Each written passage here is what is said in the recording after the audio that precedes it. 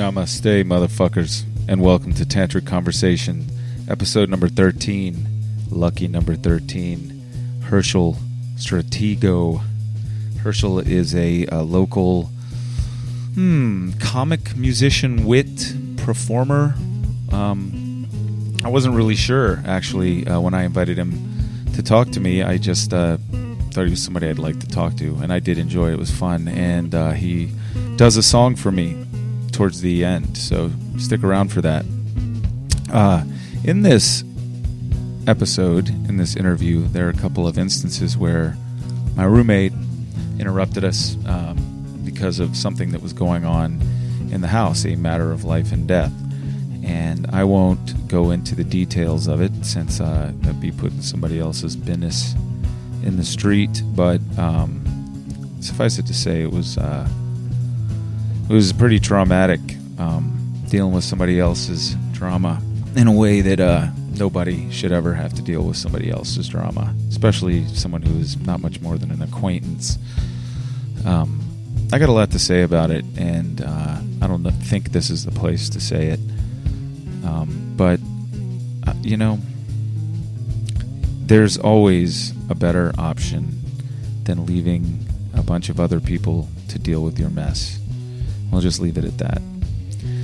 So, coming up in this next week, I have interviews with Kathleen Brady from Secretly Y'all. On the 12th, they are having the next Secretly Y'all, and it features my next guest after Kathleen, which is Dave Brockie.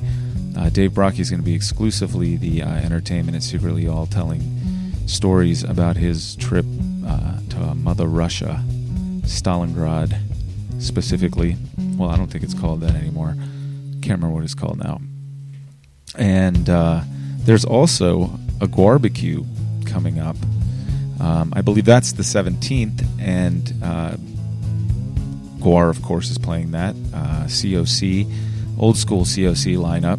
No Pepper Keenan, no Southern Rock Metal, which I like fine, but just don't go there expecting to see Albatross. It's going to be that old school hardcore stuff that they were doing in the 80s.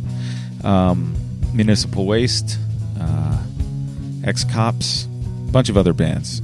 Keep looking out for that. Tickets are $30, and it's going to be out at Haddad's, the country water park, White Trash Water Park out there. What is it, in Verina, Charles City? Also, coming up in about 2 weeks, I think also around the 12th, I'm not 100% sure, you can check it out, is the Sound City RVA thing, which Herschel is hosting, featuring the Breeders and Elvez and a bunch of other bands. That is going to happen down at the what used to be called the Tredegar Ironworks, and I think is the American Civil War History Museum across from Browns Island. So a bunch of large events coming up, and as usual, there are smaller events going on around here, which you can always find out about by checking out One Way Richmond. My man John Morgan is compiling all the entertainment for you.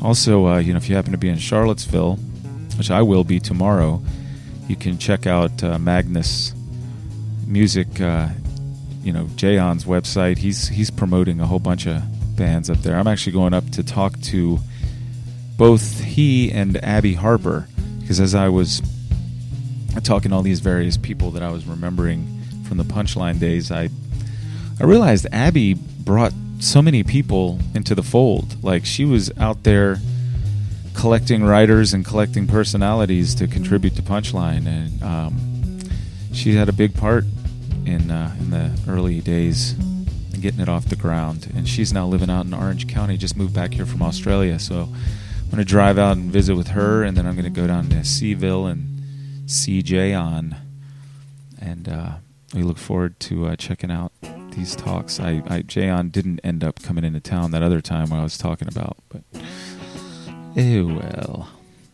So without any more further ado, we got to come up with something else. Here is Herschel. Oh yeah, I'm not here to offend anyone. I would rather repeat what others do or say and have them laugh at themselves and maybe me if they choose to. We had a brief conversation via text the first time. I mean, I've been seeing your face, your name on Facebook for a while and thinking I should know you since we have a bunch of friends in common, but I never did. Oh, and the right. day that I made contact with you, we started chatting through Facebook. And I think you let on as how, you see comedy as, one of the ways that you comment on politics or the human condition or whatever. It's Right. like it's the other side of the coin from, say, tragedy, the serious. You accomplish the same Sure. thing. You talk about the same thing, but Yeah, through it's humor. it's a different language, I guess. Mhm. And so when I'm being serious, which is more often than not, people don't understand this about me. They think I'm being ridiculous when I'm not being ridiculous, and when I am being ridiculous, they think I'm being serious. So it's strange. I guess I just speak a different language than most people, and I'm not saying, oh, I'm a funny guy, but it's just I've always talked in that way or tried to communicate with people in that way ever since elementary school, because I was in school and I'm smaller, much smaller than everyone, so maybe it started from there as some sort of overcompensation. Sure, I or don't- defense or something like that. Yeah. There's a huge defense mechanism in comedy. I think it takes the weakest personality to be a comedian. And I don't mean that as a character flaw. Some of my favorite comedians, David Letterman, he's a great guy, I'm sure. He's brilliant. I mean, everyone's weak in their own way. Right. And people that don't do the comedy route, the people that speak... Well, what do you mean by weak? Like they have some kind of a character flaw that... Oh, no. I mean, they deflect the seriousness of life through their language, so they won't have to reveal themselves. But I guess they reveal themselves in how they feel about life, the universe, and everything, or whatever. Little Douglas Adams there. They reveal it by not revealing how scared they are about it. Mhm. Or, do you know what I'm trying to say? Well, yes, I think I do see what you're saying. That it can be a deflective thing. It's a way of not ever taking something seriously, and Right. And I think that's one of the immediate ways that people sell it out, that it's not serious. But then there's all of these other facets to most comedians that are serious, Right. But they are exposing how ridiculous serious stuff is, and how ridiculous. Like we can't. Maybe they're trying to debunk the other language, seriousness as a language, but it's probably still serious to them, because otherwise, why would they even put in the effort to joke about it and compositionally come up with the right phrasing to attack an issue or talk about it? Why would they do that? Why would they put so much effort into it? Well, it is a way that people really are disarmed by humor. When you laugh, you're not afraid of how scary the universe is. You also have to stop if you're really on a tear, and like you're really being serious and threatening about something, and somebody makes a joke, it kind of undermines the entire inertia of that thing that's happening. Right. And but I've listened to a lot of comedians talk about being a comedian. I'm not one myself, but they all seem to talk about wanting to control when people are laughing. Like they tend to be people who felt like they were being laughed at without their permission or without their choosing. So they decided to get out in front of that and just say, "I'm a clown, so I'm going to say when you laugh." Maybe that's why I'm not technically a comedian or something, even though I get the label every now and then. Because I don't. My goal is not to make people laugh. I just happen to speak this language that goes about trying to deflect. That's why I think it's a weakness. And serious people, sure, they have their weaknesses too, which is fine. It makes us perfectly imperfect or whatever. Right. So if you're listening to this, don't jump off a bridge quite yet. We've already talked about that in a recent podcast about that. You shouldn't jump off of bridges. You should instead start your own website, which is what John Morgan Yeah, did. That's the new way, I guess. Right. His motto is yeah. actually a life better than jumping off the Lee Bridge. Right, and then you won't be embarrassed at all these parties because you won't be there. Right. You'll be at home being a star on the internet, Mhm. you know. It's the new reality, and I'm kind of fine with it. Well, I've come to appreciate comedy in a different way before because I was only seeing one facet of it, which is the mockery, you know, which is like nobody. In fact, we're making fun of people who are flawed. Like it seemed to me that the great movement in comedy at that point seemed like all like Judd Apatow's stuff or everything with Will Ferrell is like, let's set some absurd character up, some pathetic wretch, and then laugh at him, you know, and like. For whatever reason, I wasn't comfortable with that. Probably because I got laughed at a fair amount myself growing up, and I was just like, "Fuck comedy," you know, like "fuck this shit." Like I can't. I'd see these trailers for these movies, and I was just like, "Yeah, you're just mocking people. You're just ridiculing people. It's all mean spirited." Right, you know? right. A lot of it is, yeah. Yeah, and then and that's really the stuff is going for the cheap seats. Yeah, I'm not into that. Right. I don't consider that comedy. I consider that funniness. Like Right. it makes people laugh, but it doesn't get people to think. Which is what I try to do, maybe. So, yeah, I'm not in it to make people laugh, per se. Of course, it's nice when they laugh when I might be laughing, had I Right. not written whatever.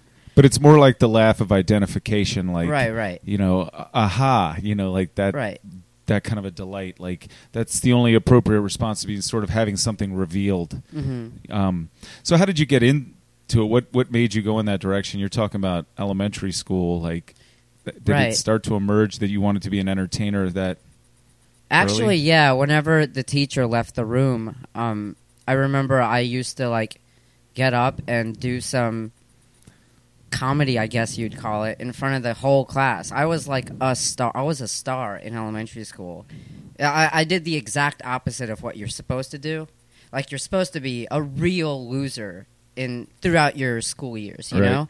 And in college, you're supposed to be the guy who doesn't get laid. You're Uh-huh. supposed to be all of these things. And then after that, you just bust out of your shell Right. and you're on top of the world. Right. You know, there's, what's his name? Bill Gates. I'm the only person ever, I think, in the history of mankind that has forgotten the name Bill Gates. What's his name? That guy. Bill, what is it? I know it's Bill Gates. Okay, like, apparently he was a complete loser, picked on this and that, dropped out of high school or something, didn't go to college, right? Mm-hmm. You don't expect him to be, like, if you were a fortune teller, Right. and you had to bet on his future, because a lot of that is probably just betting when they see you on site. It's the odds. Yes. Right. I bet if I were a fortune teller, I would be completely wrong about the guy, like around high school. Right. But I did the exact opposite. I was on top of the world in elementary school. Mhm. Everybody in all 4 classes of each grade, there were like 4 different classes for a second. There was 4 for a second, third, fourth, fifth, you know. And first. How could I forget one? Yeah, there are 4 classes for each one, and all 4 of the classes in the 3rd, 4th, and 5th grade, they all knew me. And no one knows anyone outside of your class. That's the thing. Somehow, it would, like, word got around or something. I was on top of the world in elementary school. Then middle school came around, and man, that was hard. Yeah. Because I went from being on top to being one of those guys. Well, that middle school. I finally got picked on. Right. For the first time ever, and I couldn't explain it. I was like, I don't understand. Everybody's going to get a dose of that in middle school because that's Right. puberty. Yeah, You that's know? right. And emotions are high or whatever. And everybody's going Right. through awkward changes, you know, awkward physical changes. all Yeah. that. So you were a star as an elementary school. You were well adjusted, Yeah, fit and- in just yeah. fine at that, and then you got a little Oh, shit. in I middle stood school. out. I didn't necessarily just fit in elementary You were school. celebrated. I stood out. You were Yeah. adored. I really was adored. And when someone would get mad at me, I remember this one kid. His name is JR. I won't say his last name in case he's in Richmond still and listening. Fuck him. Yeah, no, he's cool, I'm sure. But we just finished watching a Bill Nye, the Science Guy video, and he was like in the way of some monkey bar stuff, And on this episode of Bill Nye we just watched, I guess it was in the 5th grade or something, someone kept referring to someone else as a fathead. Uh-huh. And then this guy on Bill Nye got really offended about it. And then it was justified because they talked about how 60% of your brain is technically fat and all this stuff. So I did this over-exaggerated version of that sketch in front of all these people, and he was like at the monkey bars. I was like, "Move it, fathead," as a joke, and we got along up to this day, you know? I was like this Clinton supporter, and he's this black kid. So I was like the cool non-Republican kid. I know, it's weird, isn't it? that kids in elementary school even think about that stuff. No, Like- I remember actually I was in elementary school when Reagan was elected, and it was a riot. Like 4th and 5th grade kids came God. to school the next day and were freaking Right. out about it because their parents had told them to freak out about it. Anyway, you know? JR and I, we got along until this one very thing as a joke, and I thought he was paying attention to Bill Nye. He was probably asleep because the lights are down, you know, Right. and we're all watching a video calmly in the AC. And then, so as a complete joke, and people laughed, which is why I think he got mad, and he wasn't paying attention to the video. I was like, "Move it, fathead." And he got so mad, and he started like yelling at me and pushing me around, and all these people started defending me, and I was like, "Oh my god, this is what I want the rest of my life to be. Bodyguards, please." But then I went downhill from middle school, and in high school I wasn't picked on, I was made fun of and stuff. I remember that, but You were mocked but not bullied. yeah, I wasn't physically bullied. Right. In middle school, I have a lot of horror stories involving blood, and someone stabbed me with a pen in the back of the neck, and it was really sharp, and it pierced a hole in the back of my Was neck. this a male or a female? Female. Yeah, Yeah, you sense. knew? Okay. Sexist! But, And I figured you probably just have that effect on women, maybe. right. Yeah, well, I get poked on Facebook all the time, so, anyway, and then in high school, I wasn't a complete loser or anything, but at the same time, I wasn't like on top of the world or anything. You know, I feel like the older I get and the more closer I get to the quote unquote real world, there are more and more people that I meet, and then I realize I'm not that skilled, because in elementary school there were only like less than 100 people in my class to compete with, I Right. guess. Instinctively as it's a small crowd. it's a small crowd. Then Right. in middle school your classes Relatively are bigger. inexperienced. Yeah, when your class is bigger there are more people, and probability will give you more people that are better than you at whatever. Mhm. And then in high school it just got bigger and bigger, and in college, like 400 people in a class? Where'd you go to college? VCU. You did. Yeah. Did you go to VCU? I mean, when did you formally start? Did you do plays in high school, or Yes, yeah, Uh-huh. I did plays. I was in drama. when did you start all that? 9th grade, I guess. Yeah. Um, So you started it in high school. It was that you really started actually trying to get into plays and doing. There was nothing before that, not like middle school and never. No, there was just me trying to be. a character. Yeah, man, who did I really love in middle school and elementary school? It's probably totally opposite of what I'm like now, or what I like right now. Probably I wanted to be some kind of comedian. And I remember wanting to be a comedian on one of our things. On, There were one of those, stand-up what do guys wanna that you be? liked. So this is like the early '90s that you were. Is that what you're? 'Cause you're talking Yes. about Clinton. Yeah. Pre Kurt Cobain's death. Right. Let me think. Yeah, Gulf War ish. So who was stand-up? I can't even remember because I'm putting this in the context of when I was in middle school, which was, Robin Williams, Billy Crystal. Oh yeah, Buddy. Robin Williams was my favorite comedian, I think. Yeah. Back then, and he's still good. Like I don't regret liking him, but I do regret liking a lot of bands I liked.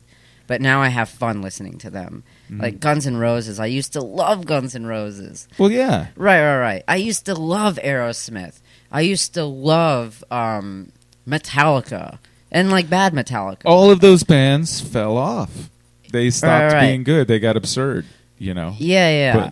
I used to no, but I adored them as absurd people too. Oh, like, really? I took it seriously. I Oh. was like, yeah, man, November Rain. That's so true. It is hard to hold a candle. But you in can the- be forgiven for that. You were like 11 or something, or 12 Yeah. No, I understand. But even back then, I still had good taste in movies, and I don't regret liking any of the movies I liked back then. Like, I was really like the Ebert type, Siskel or Ebert. Like, I knew my stuff about movies. I was like, oh, the way Harrison Ford looks at the camera in that one scene, it like takes me away from all my problems. And, his problems become mine. He didn't kill his wife. You've got to listen to him. Right. So you were able to differentiate at that point between a good performance and a bad performance, and even the subtleties of what. Maybe so. Yeah. Minus the music stuff. Uh-huh. Yeah. Like, I think if I saw Spinal Tap back then, I wouldn't be the one laughing about it. I'd be like, these guys are awesome. Right. Yeah, I would complain about crackers too. I'm totally on Nigel's side about this. Why is management so hard to deal with? And they sound awesome. Yeah. And their lyrics are amazing. They're so deep. I think a lot of people actually found themselves seriously liking those songs, even though they were meant to be jokes. Like Right, Big Bottom yeah. is a good song. Soundgarden covered it. They did a great job. Oh, of I it. didn't know that. Yeah. That's one band I regret liking. Soundgarden. No offense if you're a Soundgarden fan. I mean, maybe I respect them, but I'm like, it's a little over the top. Sure. Spelling Man! Yeah, well, that Like- wasn't one of their best for sure. What did so? Do you consider yourself a musician also? Then we're talking about that a fair amount. Well, Like, I know like 5 are you chords. a song and dance man? Like, you Yeah, I guess entertainer or something. Like, I'm not great at anything, so I'm like, I get all the things I'm kind of okay at, and I put them all on stage, and I'm like, okay, I'm done. That's what it is. Yeah. Well, so how did this come together as a congealing of things? Like so you're in high school, you start being in plays. What were the plays like? Were they Rodgers and Hart or Rodgers and Hammerstein kind of things? I was in like 3 musicals, I think. What were they? Where's Charlie? Is this Charlie Brown?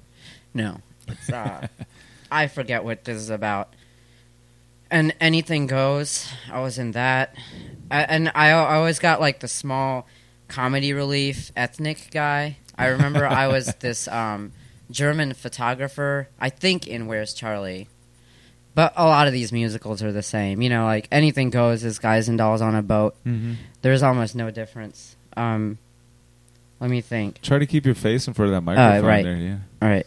Oh, You just position it wherever you need yeah, it to be. yeah. This is That's what why we have boom mics. tantric conversation. That's right, man. We're serious business. And here. since you're recording this, it's like a celebrity sex tape or That's- something. Well, But they'll have to use their imagination. We've we actually just want it been to sound good. 'cause, yeah, we've been doing it this whole time. We're just the most calm That's right. people at sex. We've been switching through the entire Kama Sutra while you Right, were listening yeah. to us I'm talk. having and a great it's time. Without This- even... This is very nice. I am at peace with this process. Oh, good. It's- I want you to feel comfortable. I want you to feel at ease so you open up your chakras and get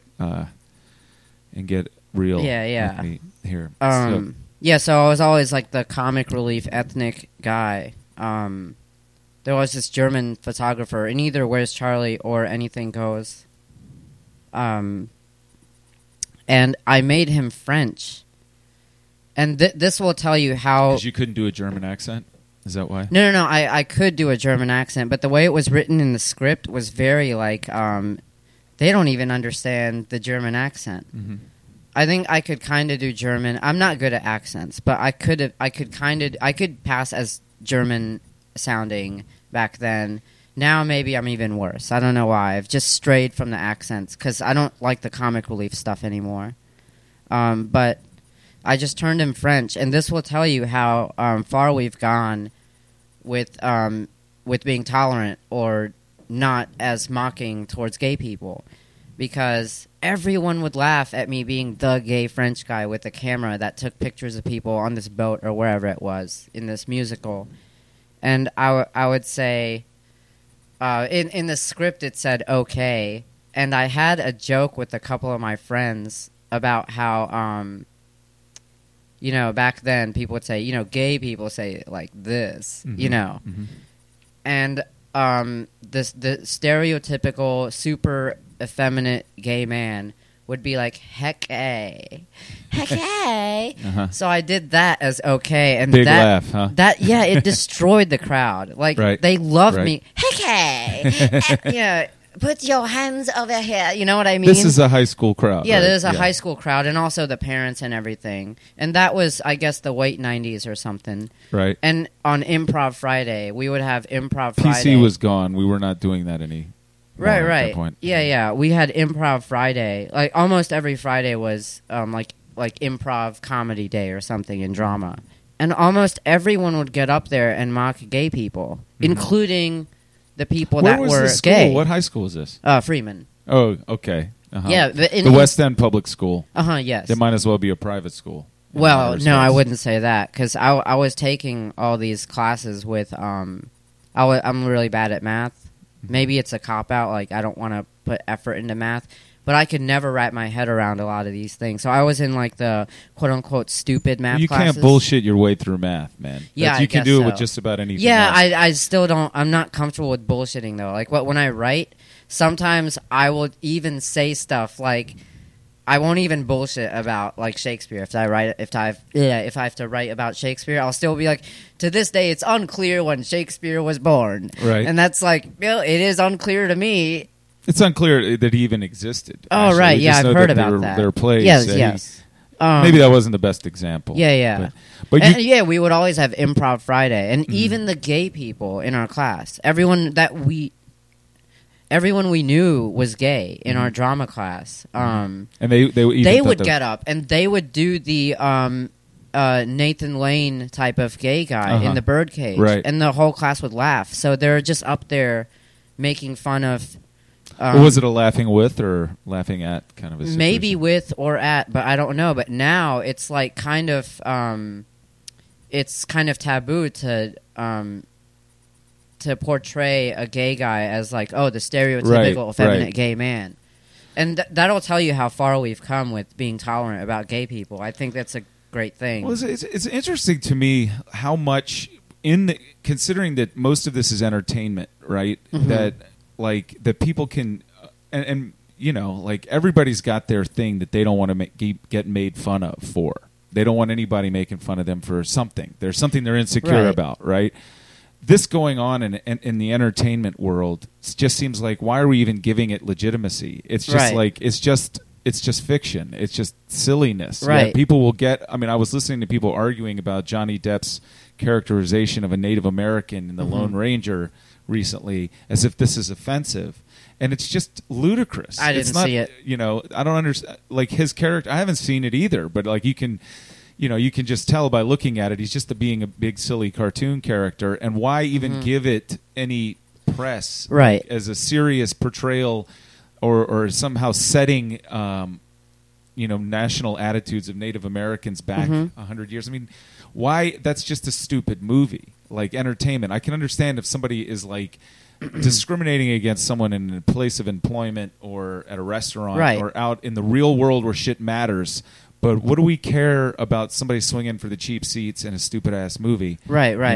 I don't understand why anybody wastes their breath on that. Yeah, see, I wish I wouldn't waste my breath, too. Like, when I see some Carlos Mencia stuff, or when I see stuff like Daniel Tosh stuff, it's all cheap stuff, but I can't help but take it in a way that gets me more so socially conscious about everything. Like I'm on some sort of high horse. But and this is, of course, what I started off saying. What I didn't like about comedy for so long is it just seemed like people were going for the cheap laughs. By being, there's an incentive for that. Like I guess like getting in front of people or having your product out in front of people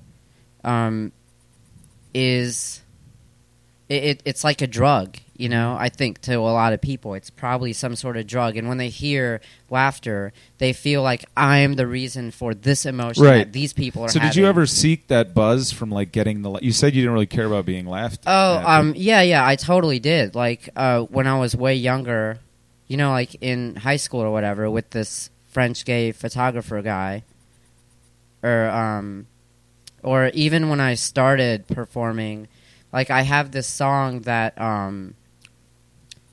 it's like it's what people know as the stalker song, Mhm. but I like to call it I was just in your neighborhood, or I was just in the neighborhood, or I love what you've done with the curtains, or something. Well, perhaps you can perform that. Perhaps for us I in a little could. bit. But like that has a lot of cheapness to it, and I stray away from those things now, because when I go somewhere, I'm actually one of these people that I don't want to necessarily leave happy. Mhm.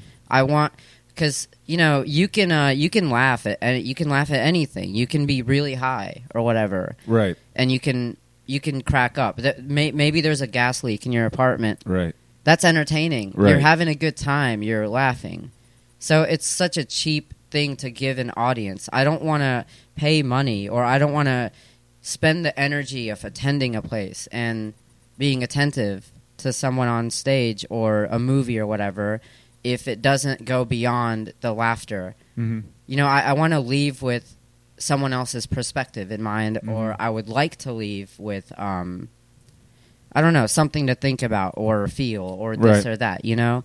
And so when people are like, oh my God, he's so funny, which is fine. People are into things for different reasons. So there's no attack on them. If they want to leave a place happy, most people just want to be happy. Right. So you went to VCU for theater or what? English. English. Oh, but did you get into, or did you not study performing arts? Oh, I did Not at not all? study Oh, them at okay. all. Besides for my English stuff, because almost every paper I wrote, I turned it into how can I talk about stand-up comedy in this Uh-huh. paper. Like, I remember I did this really long paper on that poem Daddy by Sylvia Plath. Uh-huh. And I talked about the comedic rhythm and use of language and accents and stuff in this, and I compared it to comedy. So everything I would Did get... your teachers like your writing in college even when you yeah, took most those of them did. controversial angles on it? Most of them did, I think. Yeah? Yeah. I somehow got an A+, as in 100, on my senior seminar paper, which was really interesting to me, because he circled every time I wrote... my topic was the 1950s of stand-up comedy in America, because... Like, is that Lenny Bruce? Yeah, Lenny Bruce and Mort Saul Mm-hmm. and Shelley Berman and people like that. And also Elaine May and Mike Nichols. And You know, you could turn that chair so that you're like facing Oh, yeah, towards I'll do me. I just like that's originally was the plan, but then I was Right. just up against. yeah, okay. but I There was you go. very surprised You to didn't have to turn see... your head to the side. Now you're good. Yeah, I was really surprised to see that I got 100, an A+ on my senior seminar, because I would write about how Lenny Bruce completely changed his comedy after going overseas. Mm-hmm. But he circled every time I wrote overseas, because I didn't write that he was overseas. I meant my manager. I mean, the paper said Did my you spell it manager. as- My manager oversees this department.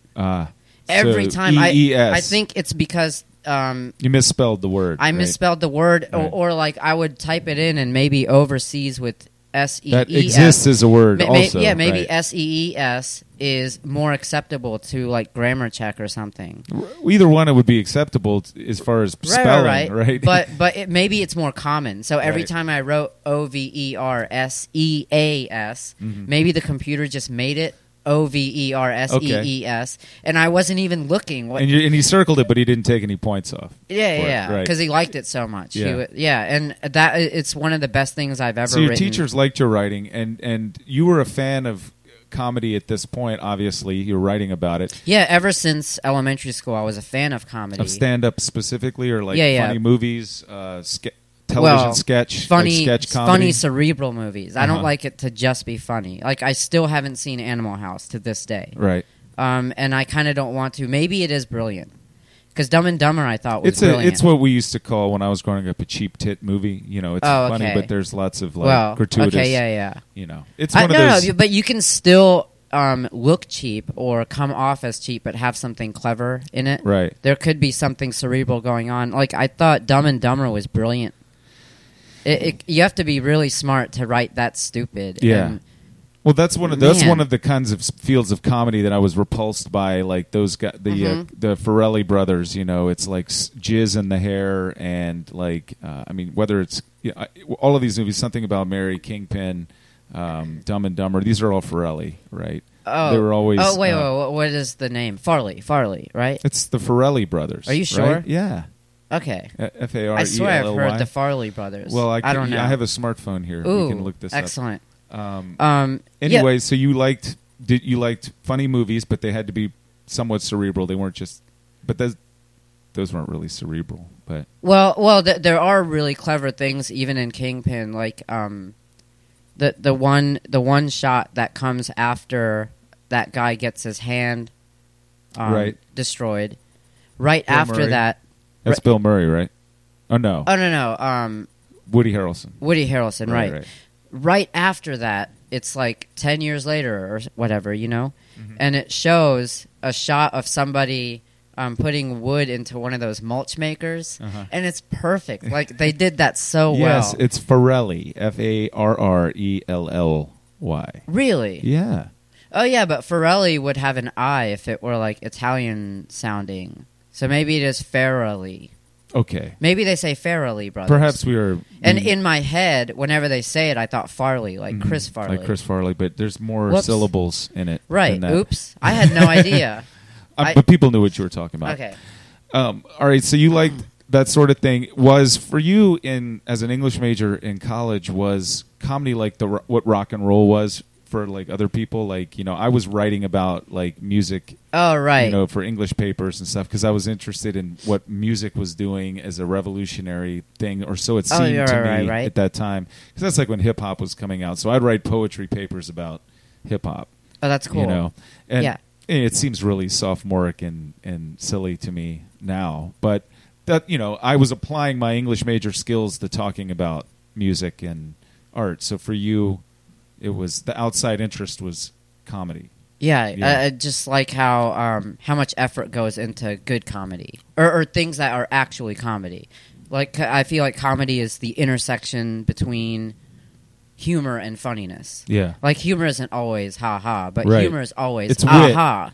right. Like there's a huge difference between ha ha and aha. There's There's the identification and the revelation aspect of Right. it. Somebody like Will Rogers, you know, a humorist. They don't call him a comedian, although there's lots of laughs in what Right. he does. He's commenting on things, and there's humor in the comment, Right. but it's a wit. He's more of a wit. Yeah, like than he a- talks about life, the universe, and everything, and Right. logic, and the human condition, or whatever, you know? Whatever your topic is. Like, I feel Robert Frost is aha. Mhm. He's very rarely ha-ha. But you've then been known to laugh at a people Robert like Frost. people like Daniel Tosh or whatever. Other comedians I strongly dislike. Even Bob Hope. I know I'm gonna get my ass kicked now, Mm. but I never liked Bob Hope. I don't- He's just ha-ha to me. He's not Right. aha. I never think about things when he says them. It's like he doesn't twist it in a profound way. So who are the guys that you really do? I would assume you like Louis C.K. 'cause he's one of those people. He has All the right. ha-ha and the aha. Right. He's a true comedian. He has Right. that intersection of Right. humor and funniness. Right. Um, He's revealing something. Like there are moments when I'm watching his stuff that I'm just getting my mind blown by an observation that he's Right. making, and I'm not laughing. I'm going, "Whoa!" right. You know. Yeah, I rarely laugh. When I see a comedian, I rarely laugh. But in my heart, I'm laughing. But in my brain, I'm thinking. Yeah, because that happens when you're one of them. You it's hard for you I to guess laugh so. you're comparing your writing to that, and Oh You're- yeah, you yeah, know. yeah, yeah. I kind of do that. You're right. You're like a psychologist to me. No, I've just heard people I'm say not even that. paying that, for this. You know, that's. I mean, I've listened to a lot of people talk about this kind of thing, and I can relate. You know, like when I'm reading, when I really did fancy myself a writer, when I was reading short stories and essays and stuff like that, I was just thinking about the craft because I've been educated to think about the craft. I was educated to think, oh, they're folding this myth in here. Now they're using, you know, this sort of omniscient third-person narrative, omniscient kind of thing. It's hard for me to get lost in what they call the fictional dream. And the same thing's true when I'm watching comedy a lot of times. It's rare, you know, for brief periods of time, somebody can really pull me in there. But I also look at it as writing, and I look at, like, you know, now especially because I realize how much goes into it. I used to think comedians were just funny. You know, they got up there and they had all these jokes and they told them and that's what I was about in elementary school. And in some of high school. So when I see people that really appreciate Carlos Mencia or something, I'm like, okay, waste your money. Yeah. But you know, man, is he even doing anything these days? Yeah, he's still around. Okay. In fact, I was just looking at. I got HBO Go, and the comedians, the choices you have there, like Louis C.K., Will Ferrell. He's I like him. Chris Rock, love Chris Carlos Rock. Mencia, and I don't know, one other person, but I mean. But who is that guy that's like super? I mean, he's clean as hell. He's super popular. Brian Regan. I saw 2 different stand-ups of that guy. I was fucking dying laughing. Like, he's just fucking hilarious. He's a total clown. Like, yet he's talking about brilliant shit. Like, he's talking about writing sentences and paragraphs and making that absurd and ridiculous. And he looks very comical. To begin with, he makes great faces, but like he really just took me by surprise. Like I wasn't expecting anything from him, and I put on one of his specials on Netflix. I was laughing the whole time. Jim Gaffigan. Yeah, you know, that's one comedian I used to strongly dislike, but then I saw him. I guess it was on Letterman. Oh my God! I was like, wait, why did I dislike this guy? He is actually brilliant somehow. Somehow, he's really good. He's one of the good ones these days. I mean, if you can do 10 minutes about Hot Pockets, that's, you know. Yeah, and even that stuff, most people maybe, or maybe most people are smarter than most people give most people credit for, but most people maybe don't look at this Hot Pockets stuff. They don't look at it for what it's subconsciously worth. And instead, they're like, oh, he's talking about Hot Pockets, yeehaw. Most people might be like that. But I don't want to compare. When I hear stuff like that, I'm like, yes, the stuff society but makes, he's also admitting that he eats the shit. Right. So he's not like standing above it. He's like, I'm one of these victims. I fall into it. Yeah, I'm one of these victims. So that you are eats identifying really with him. He's terrible food. He's not victimizing you. And that, I think, is for me, like, the line I draw with comedy is like, I don't think there's anything funny about bullying people through humor. Like I just think it's shitty, you know, and like I have a hard time doing anything. But yeah, I mean, okay, you know, maybe these people that do that think it's profound in some way. But like you said, they also know it sells, and they can get the laughs, and they're swinging through the cheap seats, man. You know? Okay, I don't want to contradict myself. They don't even they don't care about it. Well, yeah, I mean, it really, you can be as value oriented as you are about like what does this say about this comedian, or what does it say about society that this guy gets away with these jokes and everybody laughs at him. But the very first thing we talked about, I think, having to do with, you know, capitalism and money and shit like that, that's the answer.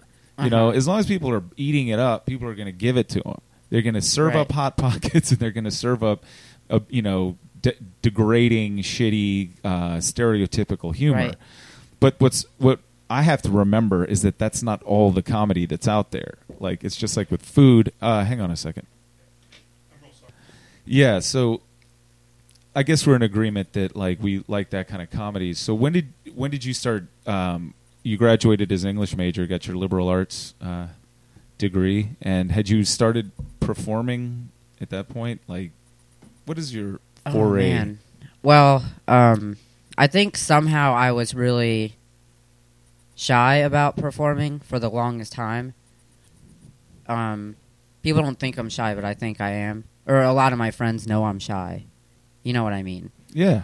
But I didn't want to. I did want to at some point just be like, oh, I'm just a fan of comedy now. I don't want to do it So I'll just. Did you go perform. see? Would you going around Richmond and checking out stand up at? No, I various wasn't places? doing any of that.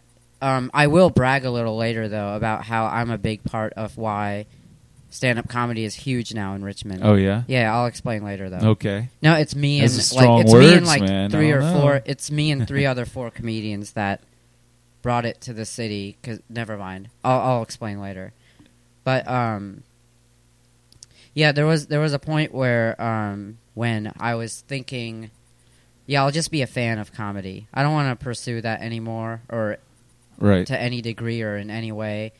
But and I have all these serious songs. I had so many serious songs, and then I looked at them one night and I was like, "These." So are hold on. So you're writing songs all along, not necessarily. Oh yeah, man. yeah. I've So you're a written- musician, also, right? songwriter, I guess. Yeah. I can't do the technical musician Well, stuff, right, so I right. write down stuff on a sheet of paper. Most people I know cannot do that. Right. And the chords are way later. The chords are the day before the show. Let's Uh-huh. see what chords might be okay Okay. here.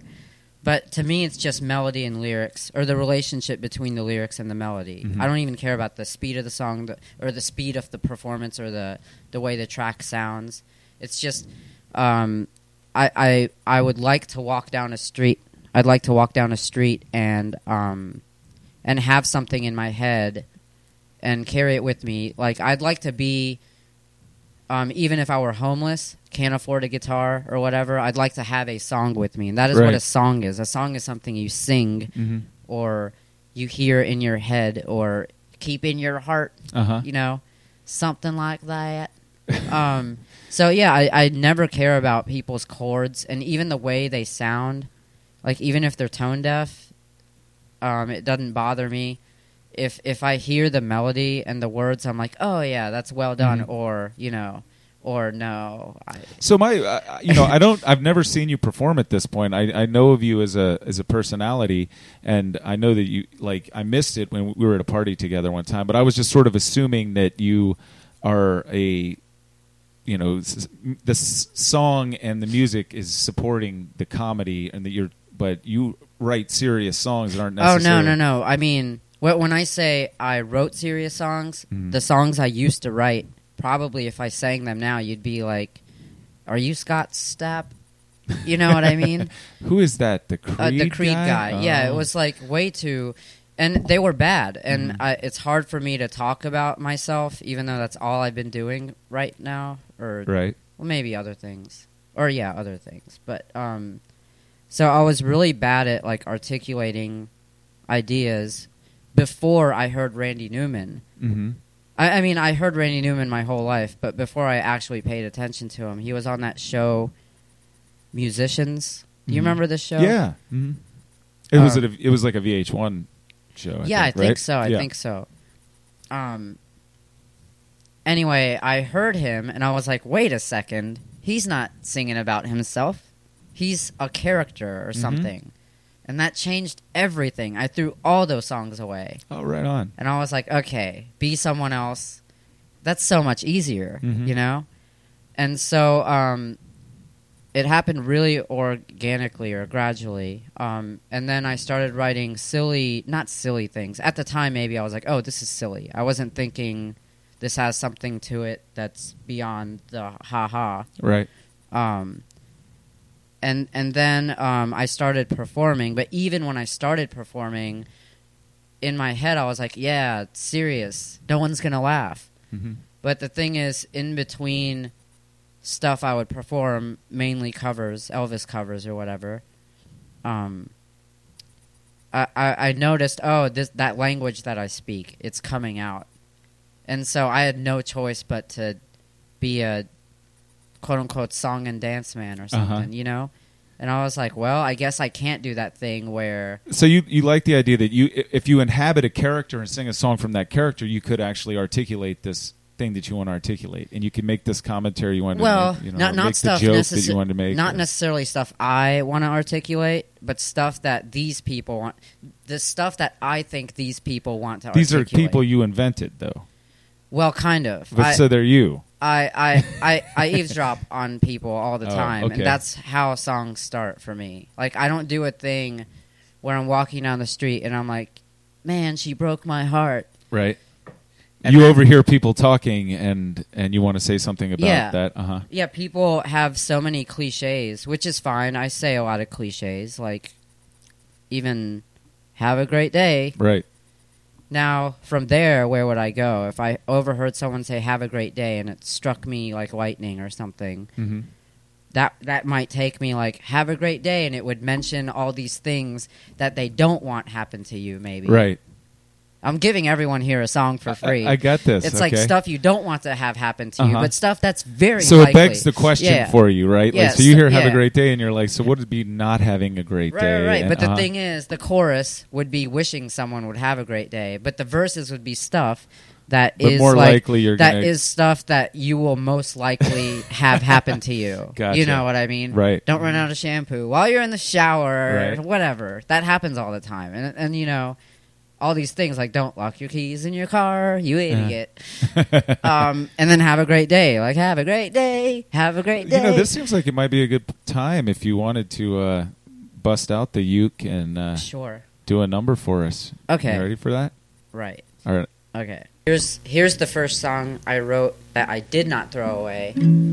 And I played my first show ever, which was an Elvis tribute. It was on his birthday in 2007. So I've been doing this a while now. Still ain't got nothing. But yeah, what happened was I got really drunk. Because I didn't ever perform, you know? And I wasn't nervous about performing or anything, because, you know, the elementary school days and high school days, and just like being the chatty, insecure guy or something. You were used to being the center of attention, right? So you didn't mind everybody looking at you. Right. there, But I don't. right? It's not like I was trying to be the center of attention. Yeah. If someone You else were just comfortable with that, is what you're saying. Yeah, So you yeah, weren't yeah. nervous to Yeah. get up there. I mean, if someone else is making someone laugh or getting the room to pay attention to something, I'm like, okay, good. It's not me. There's no awkward silence. Right. So I'm not. I just hate it when things are quiet, and then I have to be like, oh, things Sure. are quiet right now. Oh, listen Sure. to this. Listen to this. I can relate. Yep. So anyway, I got really drunk because I wasn't. Not only was I not used to performing, but there was this special someone that was going to be at this party, and I'm not good at dealing with special someones. Uh-huh. So I had an entire bottle of champagne in 5 minutes. And I didn't think champagne was very alcoholic, because it's things that people pop all the time at weddings and Right. stuff, you know? It's more of a prop. Yeah, than this an was like my intoxicant. first year of drinking. Like, I hadn't had anything to drink really since I was like 23 or 4 or something like that. And you know, that's when I started drinking. I don't know why. 21, I skipped over that. It's So like, let's have the song, sucker. Yeah. Okay, yeah. So anyway, I got really drunk and started talking to the audience instead of playing Elvis songs. And then somehow this guy was with this girl, and I even the special someone that Yes. you wanted to be talking to. Uh-huh. and I even talked about them in front of all these people. I was like, you said you ride alone and didn't need a ride. What is this? Who gave you a ride tonight? This guy. That guy. You know, not this guy like me, unfortunately. But anyway, so I got really drunk and upset about the whole thing. And then when I woke up the next morning, like at 5 a.m., I drove home cracking up about how she was way taller than I am. And that's why maybe she was with this guy, who is actually a good friend of mine now. And so I was like, man, tall people, they just have it so good. And We do, it's true. Yeah. And so, so I wanted to put myself in a tall man's shoes. And so I did that and thought it was ridiculous how conceited this weird character was. Like, I don't know anyone who calls themselves a tall, handsome man. But this guy in this song does. And it's a really cocky song, I guess. Okay, so no offense to any tall people. I'll try not to be offended. Okay. I do say some terrible... No, I don't.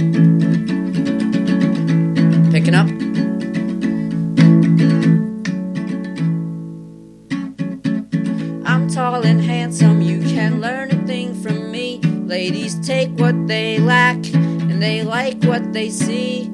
I'm a tall, handsome man. Thanks, but no thanks for the hand. I'm tall and handsome, I don't need to try. Never had to dance, son, to catch your baby's eye. I'm a tall, handsome man, just a part of God's plan. You should sign up for that plan. Maybe you can play the baritone ukulele like this someday.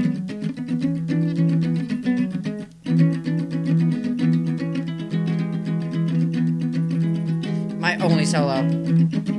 And I messed it up. I'm tall and handsome, I don't need... Wait. I'm tall and handsome, women think I have style. Think I romance them, but I just show up and smile. I'm a tall, handsome man. I'm just doing what I can. And a message for the kids. I'm tall and handsome, you can be too, kids. Give yourself a chance and your dream can come true, kids. Be a tall, handsome man, or at least one of my fans. Right, that was excellent. Man, Well, you're my thanks. first podcast performance, and it was a perfect choice. Oh, cool. I loved it. That was Yeah, great. it took me like 3 minutes to write that song. It just came to me, but then I worked on it over the years and changed the words around. So are you a fan of They Might Be Giants at all? Oh, yeah. In high school, they were my favorite band. That's what I They were my absolute I see the favorite connection. band. Yeah. Yeah? Wow, Mhm. that's really flattering, actually. Thank you. Well, thank you, man. We're about at that hour point, and there's lots of excitement going on in my house right now. So let me go ahead and wrap it up. But go ahead and tell me about this thing that you're emceeing real quick. Oh, Maybe right, that, yeah. I'll be a very atypical host slash MC for City Sound RVA. It's a 2-day music and beer festival, or as most people will know it by, because they came, hopefully, a beer and music festival. So They beer have is featured heavily in this festival. Oh, right, Not yeah. in the usual ways with beer trucks of Miller Lite correct, and Budweiser, yeah, but there's craft 50, beers. yeah, right? 50 breweries are going to Okay. be there with their brews. Okay. And there are going to be 10 bands, including the Breeders, Right on. Black I saw Girls. Elvez. Elvez, yeah, Right. and apparently he wants to hang out the night before. With you? Yeah, All and, right. and this other guy who's working on this thing. Hey, Charlie, how's it going? And this is down at the Confederate yeah, the thing on American Tredegar Civil Ironworks? War. Yeah, the American Right. Civil War. Tredegar place. Right. You know, with those cannons and everything. across from Browns Island. Yeah, Right. that's right. Same And there are good, yeah, neighborhood. 10 bands, and you can order your discounted tickets online. Yeah, excellent. I've never said something like and that. you're the before. MC, you're hosting. Are you going to do any songs?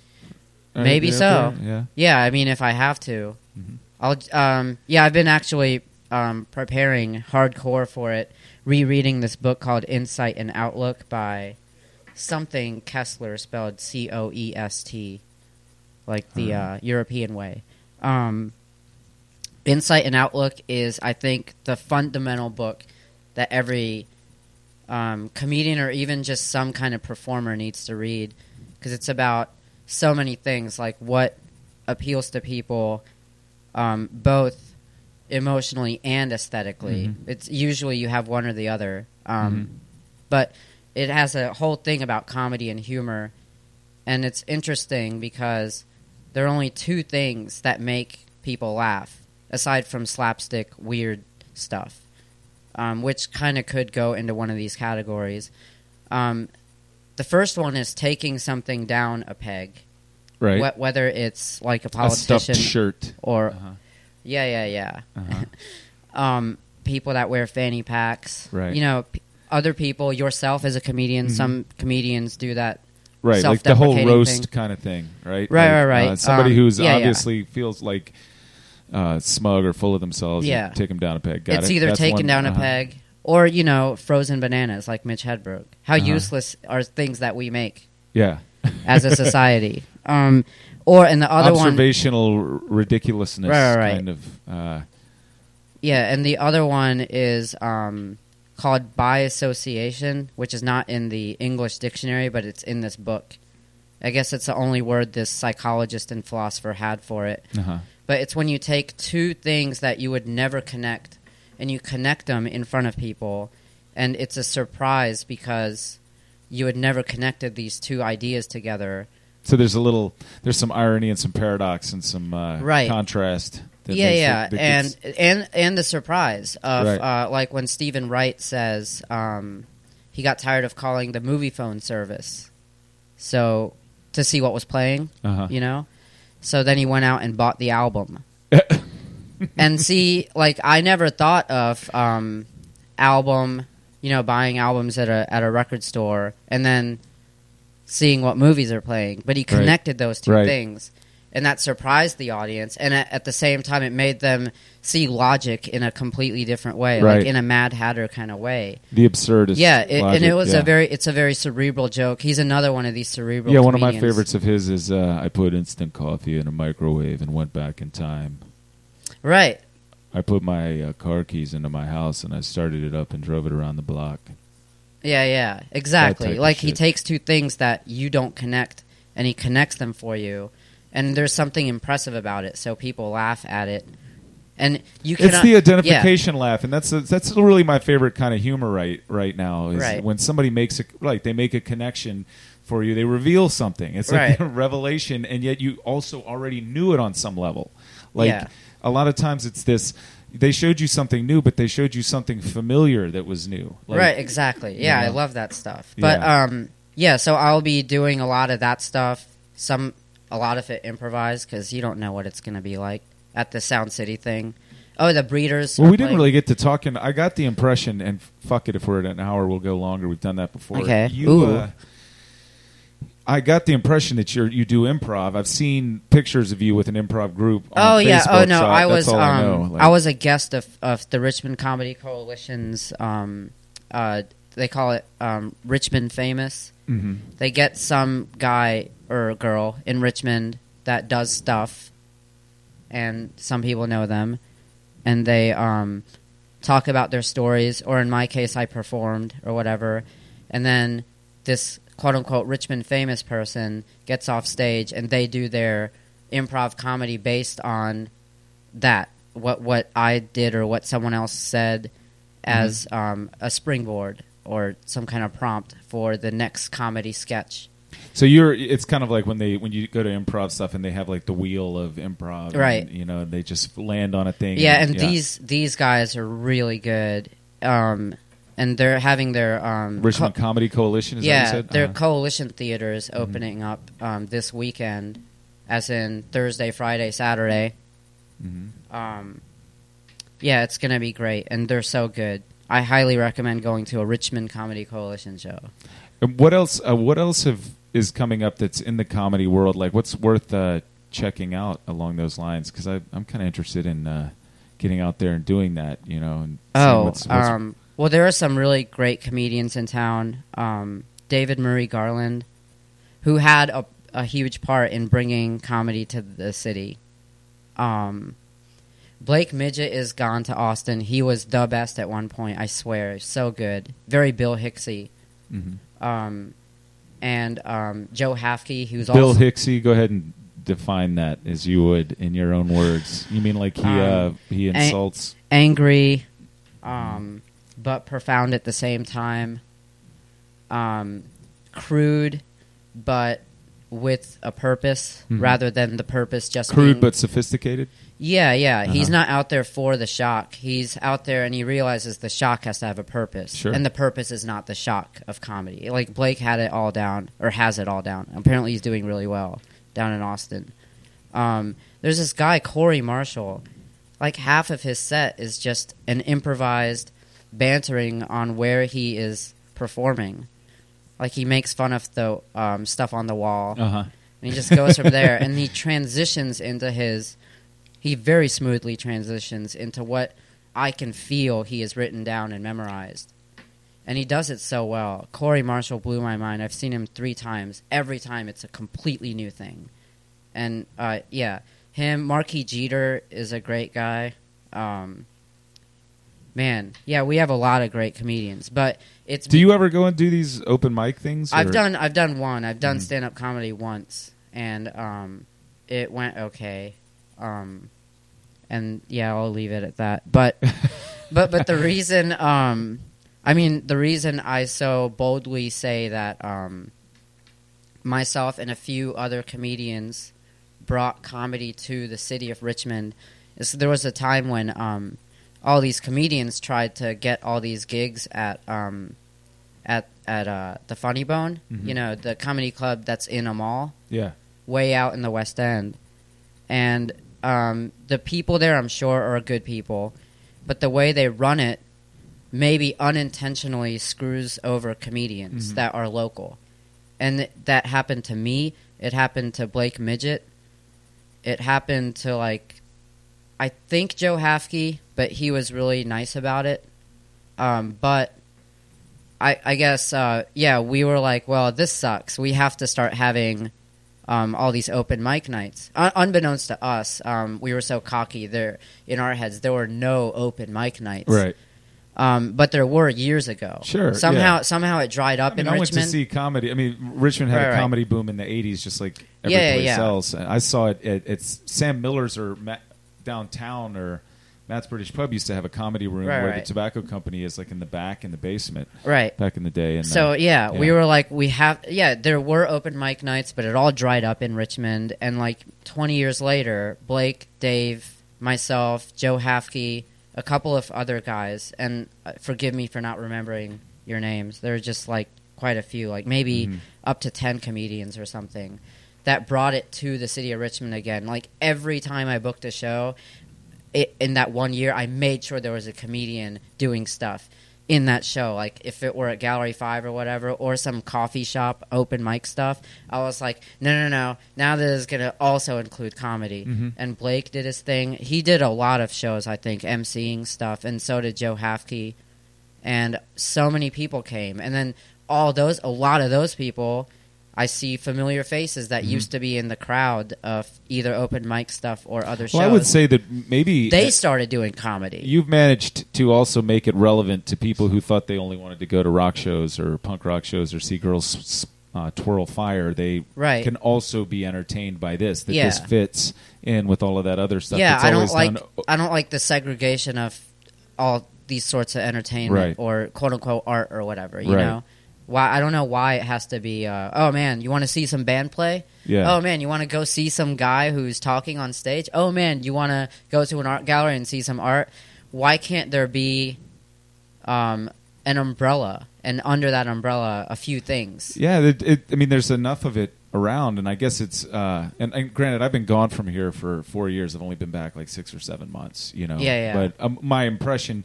What I went out to see, what most people went out to see, was bands, and that was even a tough sell if it wasn't somebody people knew. Local bands really had a hard time of it, and it's the same thing.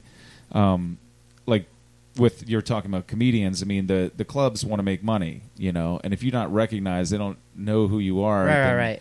The people aren't going to come in there, and they're not going to buy drinks. That's what the business is. But while we're having warehouse shows and while we're having these things, maybe we should be going ahead and having comedy part of. We got to run. We got an emergency to deal with here. But thanks for coming by, man. The house is on fire, just like Sound City will be. Please go. Oh, it's SoundCityRVA.com. You can get your discounted tickets. All right. Thanks, Herschel. All right. Thank you. Bye-bye.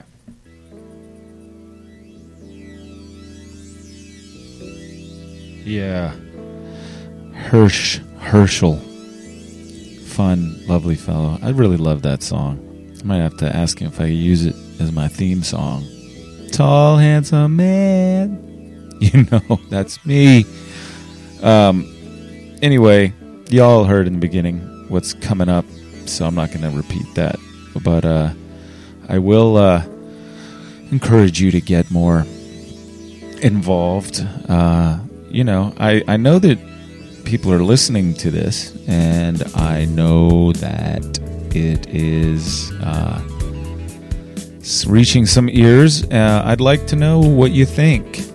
Leave a comment. Talk back at me.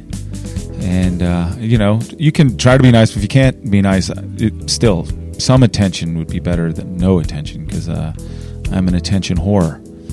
I crave approval and feedback, and all of you, I imagine you all as a big house of mirrors reflecting myself back to myself. And if you don't chime in, then I'm just going to assume that you all love me and think I'm the awesomest person on earth, which, arguably, I am. Really, I am the most. In fact, I'm the only person on earth. And the rest of you are just shadows, shades. You only pop up to sell me things or, receive and share affections and things like that. The rest of the time, you don't exist. Right now, you don't exist. I don't see anybody around. There's nothing around me but inanimate objects, like this microphone. And I'm kind of loving this microphone. Really like getting right up on it, putting my lips up against it. That's crazy. I had a dream the other night. I don't know who my subconscious based this kiss on, but somebody laid a kiss on me in a dream that was better than any kiss I can remember ever having, yet I must have had that kiss for my brain to come up with it at some point. Or maybe that's the kiss my brain wants, and I better go out there looking for that Cinderella, the kiss. I'll just go around kissing girls, so if you see me coming and I'm puckered up, you understand what's going on. I'm just looking for the Princess Charming of my kiss dreams. Mwah.